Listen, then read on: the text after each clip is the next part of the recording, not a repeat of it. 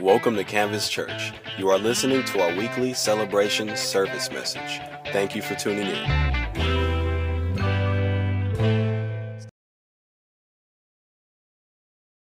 Take your Bibles with me. Turn to Romans 12.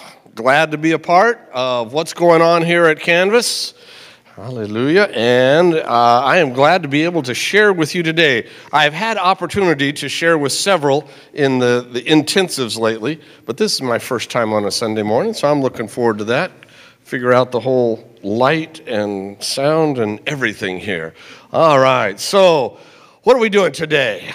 Today. As Pastor already said, if you are aware, you talk to, I have a couple teenage grandkids. They are not aware of anything that's going on in the world. But if you are aware, you really resonate with what Pastor was saying earlier. There's stuff going on all over the world.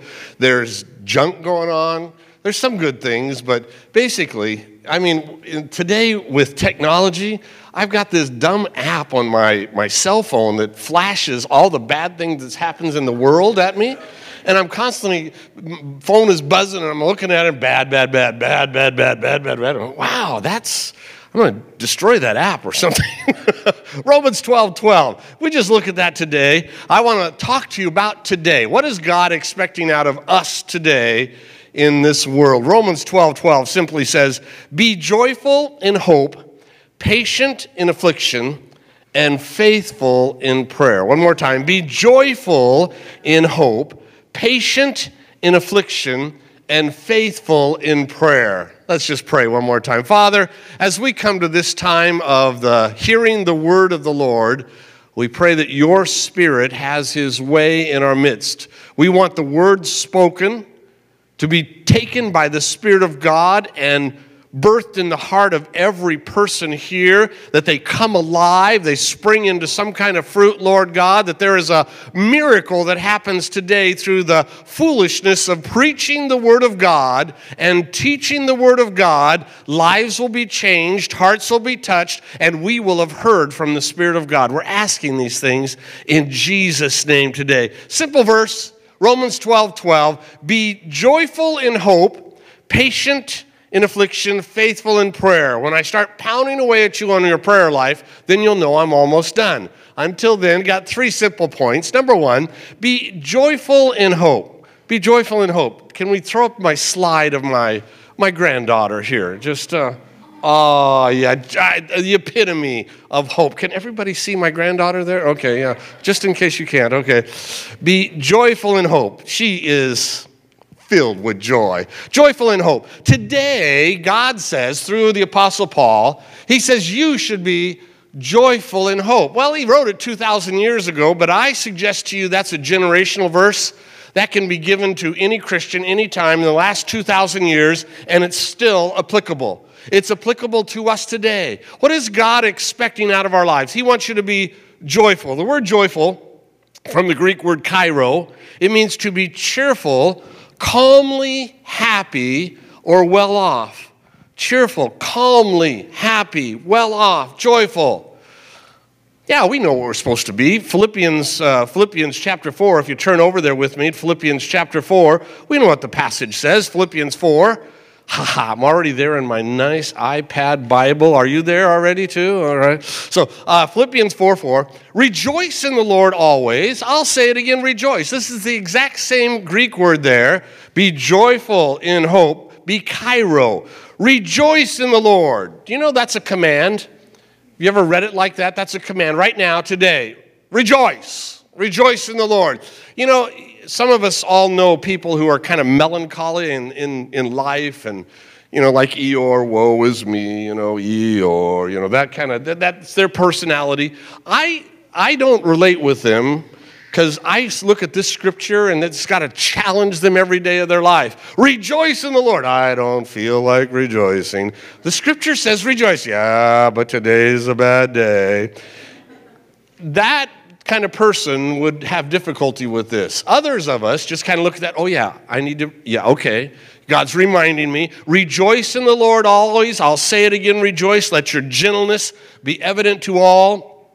The Lord is near. Just think about that. He's always around, so He's always aware. So, hey, God's here, and you can be joyful. It's all right. Be joyful. Verse 6, don't be anxious about anything. Another translation, New Living, says, don't worry about anything, but pray about everything. So don't worry about it, but pray about it. You know, sometimes we are so worried about things, and we know we need to pray about it. We pray our worry, right?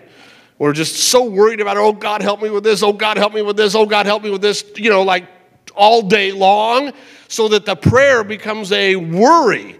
We're just reminding ourselves how bad this situation is. And, I think of David where he said, morning, noon, and night I will call out to the Lord.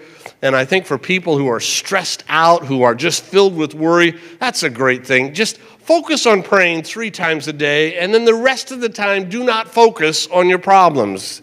Understand what I'm saying here? That's what I think Paul is saying here. Don't be anxious about anything, but in everything, by prayer and petition with thanksgiving, present your request to God.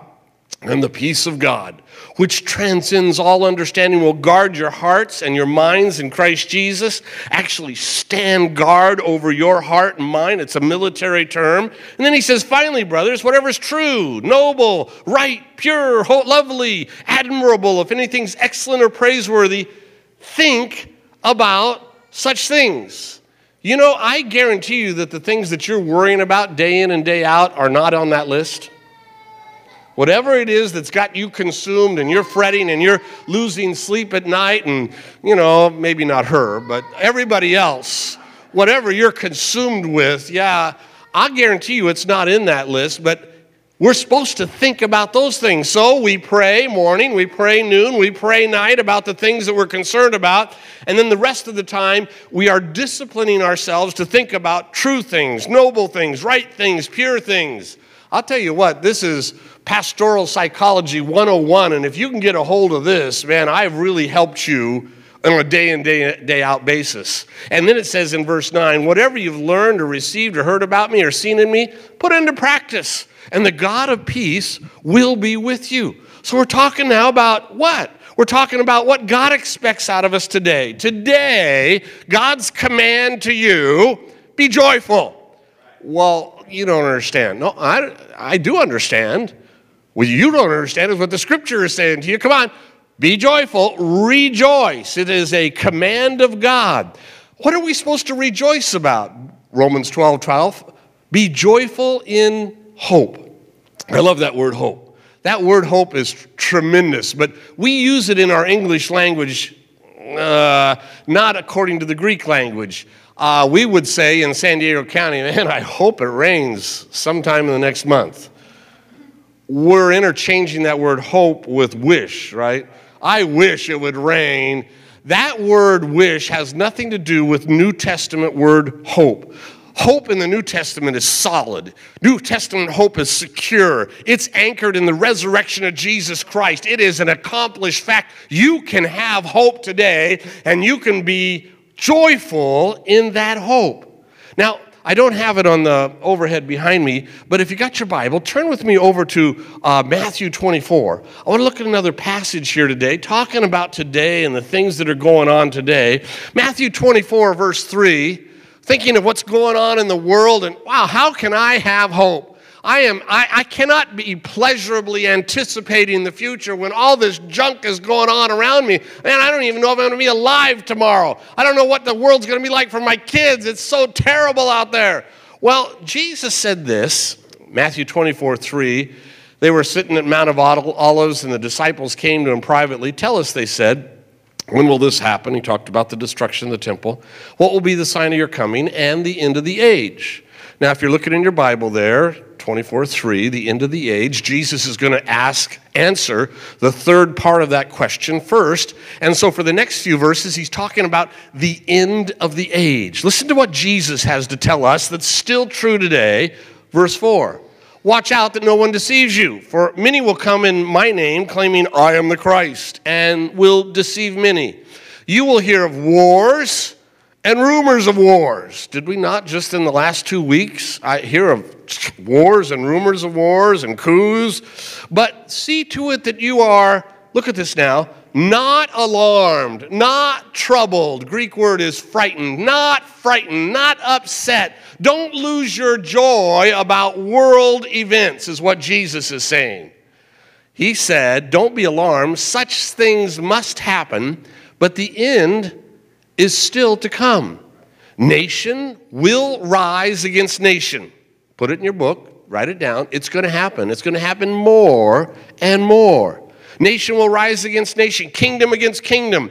There will be famines and earthquakes in various places. Bad things are going to happen all over the world, Jesus is saying. And these are just the beginning of birth pains, verse 9. Then you will be handed over to be persecuted and put to death. We think of the Christians suffering all around the world. There are more martyrs in the last 100 years than in 2,000 years previously. There are more martyrs in this month than in the last 12 months. It's just a statistics that's growing and growing. People are standing for Christ, and they're losing their life for the cause of Christ. We don't relate to that here in sunny California, San Diego. I mean, worst persecution we might have is somebody might say, boo, you can't say that in public or whatever. But we don't really get that. But Jesus is talking about it. You're going to be handed over to be persecuted and put to death. You will be hated by all nations because of me. You see that in your Bible? You will be hated by all nations because of me. The word nations there is the Greek word ethnos. And it's referring to all those that are outside the family of God, all those that are pagan, all those that are heathen, all those that have not yet come to Christ yet. That's the word there. And sometimes written nations, sometimes people, sometimes pagans, whatever. All will hate you because of me. Do you know that that is the answer to many of the questions you have when you watch the news? And when you look at our own culture in the United States, and you wonder, why is that group persecuting us? I haven't done anything to them. Talking about Christianity and non-Christians. Why are they so upset about us? And why are they saying such bad things about us? Why are you even asking that question? Jesus told us, he said, everybody's going to hate you because of me. Well, that should solve a lot of questions for you right there. You say, oh, okay, what am I supposed to? I'm supposed to stand for Jesus, but Jesus already told me everybody's going to hate me because of him. 10, at that time, many will turn away from the faith, will betray each other and hate each other, and many false prophets will appear and deceive many people. Because of the increase of wickedness, the love of most will grow cold, but he who stands firm to the end will be saved. Look at this, verse 14, and this gospel of the kingdom will be preached in the whole world as a testimony to all the ethnos, and then the end will come. So when is the end coming? Well, it's not too far away, but what's going to happen between now and the coming, the end of the age, the coming of Jesus Christ? All kinds of junk's going to happen. Your app on your cell phone is going to go wild in the future if you let it do that. Just trying to relate to you here now. Are you understanding what I'm saying here today? What is Jesus telling us? He said the point of it all is don't be alarmed. Don't lose your joy over what's going on in the world. I got it. I got it under control. I'm going to tell you all about it. It's going to happen. You just relax and you just try to serve me and be joyful in your hope today. It said there that all nations, talked about all nations again and again. I want to look at Isaiah 60. Isaiah 60, 1, 2, 3, 4, and 5. Turn in your Bibles, Isaiah 60. We're talking about what's happening in these last days. Isaiah 60, verse 1. God says, arise, shine, for your light has come, and the glory of the Lord rises upon you. See, darkness covers the earth, and thick darkness is over the peoples. Now, I'm a good scholar of the Bible, and I know that that's really fulfilled in Jesus, his first coming. He was the light of the world, but yet every generation is now dealing with this passage as we're talking about we have the light of the world within us. Jesus is the light. He lives within us, and he's saying, arise, shine, your light's come. Darkness is covering the earth. In my lifetime, it's got way darker I'm an old guy, as Pastor already said. I've been at this, I'm not even telling him, it's more than 42 years now. I've been at this a long time, and it was dark when I was a kid, but I'm telling you now, the world is way, way, way darker in all things that are important. And I'm looking at this, yeah, that's what the verse said. Darkness is covering the earth, thick darkness is over the peoples, and if we just stop there, oh, whoa, this is terrible. Man, let's just end it all. Wow, this is terrible. That's not the point of it all. But the Lord rises upon you. Can you say amen to that? And his glory appears over you. Look at verse 3. Nations will come to your light. In the Old Testament, it's the same as in the New. The Old Testament word is goy for nations, which means the exact same thing. People not part of God's family. People not part of God's family will come to your light. Listen, Canvas Church, that's the plan of God. We are a light. We're kind of on a hill here. Scripture talks about we are a city set on a hill with a light. We're shining out to the world. You are that light wherever you're at, day in, day out. You're that light of the world. Nations will come to your light, kings to the brightness of your dawn. Lift up your eyes and look about you. All assemble and come to you. Your sons come from afar. Your daughters are carried on the arm. Then you will look and be radiant. Your heart will throb and swell with joy. Hallelujah. Do you know that God wants you to be joyful? In the midst of it all, in the midst of darkness covering the earth, King James, if you're still using that version, it says that gross darkness covers the people. Yeah, in the midst of that, he's telling you, but you'll be filled with joy. You're going to have the light of God within you. You're going to be the light of the world. Arise, shine. We are the light of the world. We let our apps tell us how dismal it is out there, and then we say, ha! But God said, arise, shine, our light has come. They need the light more than ever before. Can you say amen to that? Anybody out there? Amen to that. So we're now looking at be joyful in hope. Hope. The word hope in the New Testament literally means pleasurable anticipation. Pleasurable anticipation. So do you have hope? Do you have hope for tomorrow? Tomorrow. Is there something within you that I'm just looking forward to tomorrow? There should be. Because of what Jesus has already done. Let's go to 1 Peter chapter 1. 1 Peter 1 verses 3 through 5 there. Talking about this hope that we have within us. It's solid. It's a rock. It's not wishy-washy. Verse 3, 1 Peter 1:3. Praise be to the God and Father of our Lord Jesus Christ. In his great mercy he has given us new birth into a living hope. He didn't say a dead hope, didn't say a stagnant hope.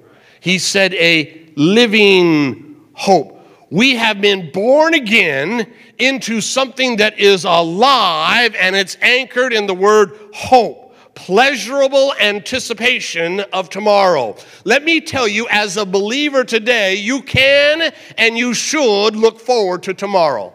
Whatever happens in the world, it doesn't matter one way or another. God says to you, rejoice in the hope you've got. Be joyful. Be calmly happy. Be well off in your state.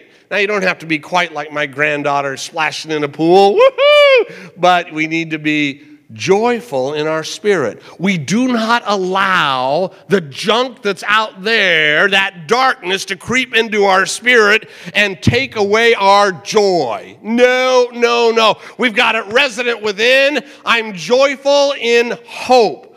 It says in 1 Peter 1:3, into a living hope through the resurrection of Jesus Christ from the dead, and into an inheritance that can never perish, spoil, or fade, and it's kept in heaven for you.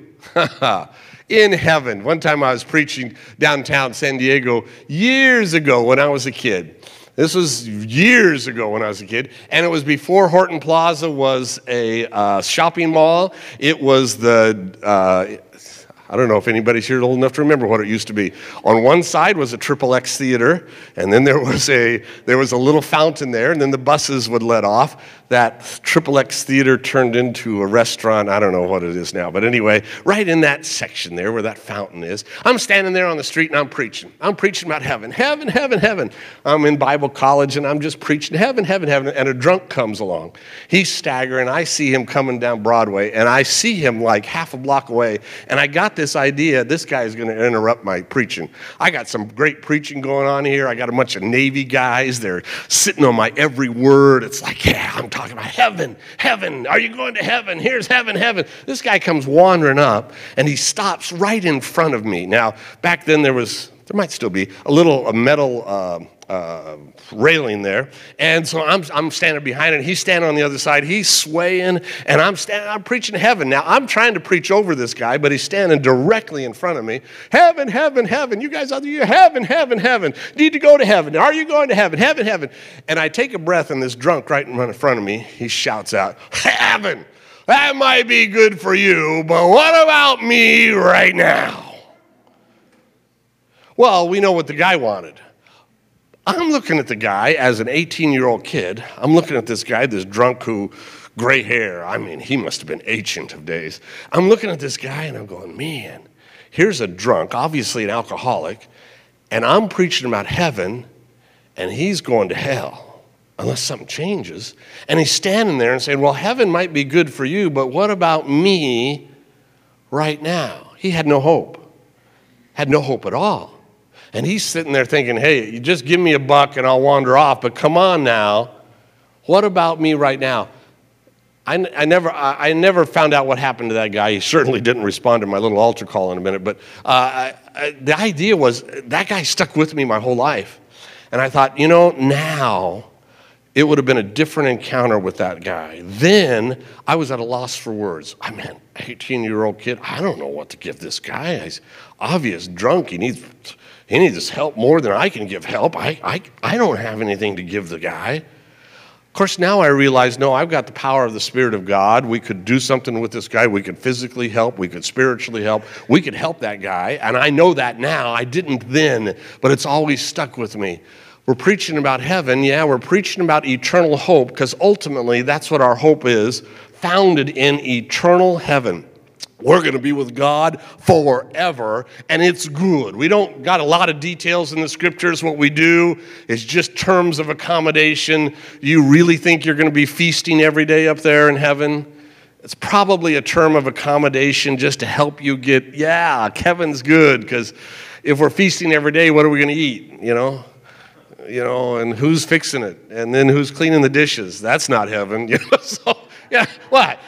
We got these things, heaven. But we know it's good. It's in the presence of God. And everything in the Bible that talks about it says it's good. You're going to enjoy it. No crying, no tears, no weeping. It's good stuff. Trust me, you'll really like it. What is it about? Eternity. Explain that to me. Trust me, you can't handle it. Even if I tried to explain it eternity to you, you can't handle it. It's going to be good. So we got, okay, heaven, it's good, it's hope. But what about right now? We can have hope today. The promises of God are for us today. Every one of them are for you right now. Philippians 4 said, rejoice in the Lord always. Don't be anxious about anything, but pray about everything. God's near. He's in control. So be joyful in hope. That's what God wants from all of us, to be joyful in hope. Then it goes on there. Next thing in Romans 12:12, it said, be patient in affliction.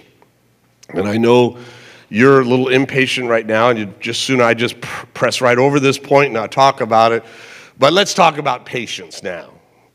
Remember in Bible college, a guy was praying real loud, and he says, oh, God, give me patience. Give it to me right now. Yeah, right. Patience. What does patient mean in the scriptures? Literally, the Greek word means to stay under. It's from 2 Greek words. It means to stay under. Or we could really look at it as to remain.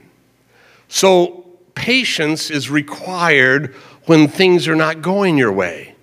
To be patient means to remain in the situation you're in until it changes, and usually through a godly way. Be patient. The Greek word is hupomene, and it's used throughout the New Testament to have patience and to be cheerfully enduring whatever, because storms come our way day in and day out. And what's God's word to us? Well, Proverbs 10, verse 25 sums it up like this: when the storm is past, the righteous stand firm forever. So we got problems coming our way, and the idea is we're like in the middle of a storm. Now, it's not a Southern California storm. It's more like a Southern Florida storm. Here's hurricane coming, and we see it coming, and oh, here it comes, and we can't run, and we're right there, and the storm comes, crashes over, lightning, thunder. I was just 2 weeks ago down in Nicaragua, and we were stuck. A lot of you were praying for me. Thank you. We were on the island, Corn Island, and somehow I was supposed to fly out on a Monday, and a tropical cell sat over Corn Island for 7 hours. I mean, we're in the middle of a hurricane, not the eye either. Lightning, thunder so loud we couldn't even carry on a conversation. It was continuous. It was constant everywhere you look. The rain was going sideways. The wind was howling. It was pouring down buckets, probably 10 inches in that 7 hours. It was a Noahic event. What's going on here? And this is the kind of flood we're talking about, or storm in our lives. Hurricane, when a hurricane, like a hurricane. Okay, so when a hurricane passes over you, what are you trying to run? Running for cover. Or are you going to stand, let the hurricane pass? And that's the idea of hupomene, or this Greek word patience. You're still standing after the storm is past. Be patient in afflictions. This word afflictions. It's on one way, it's kind of hilarious, and another way, it's not. Affliction means to pressure. It's from the root word to crowd or to rub.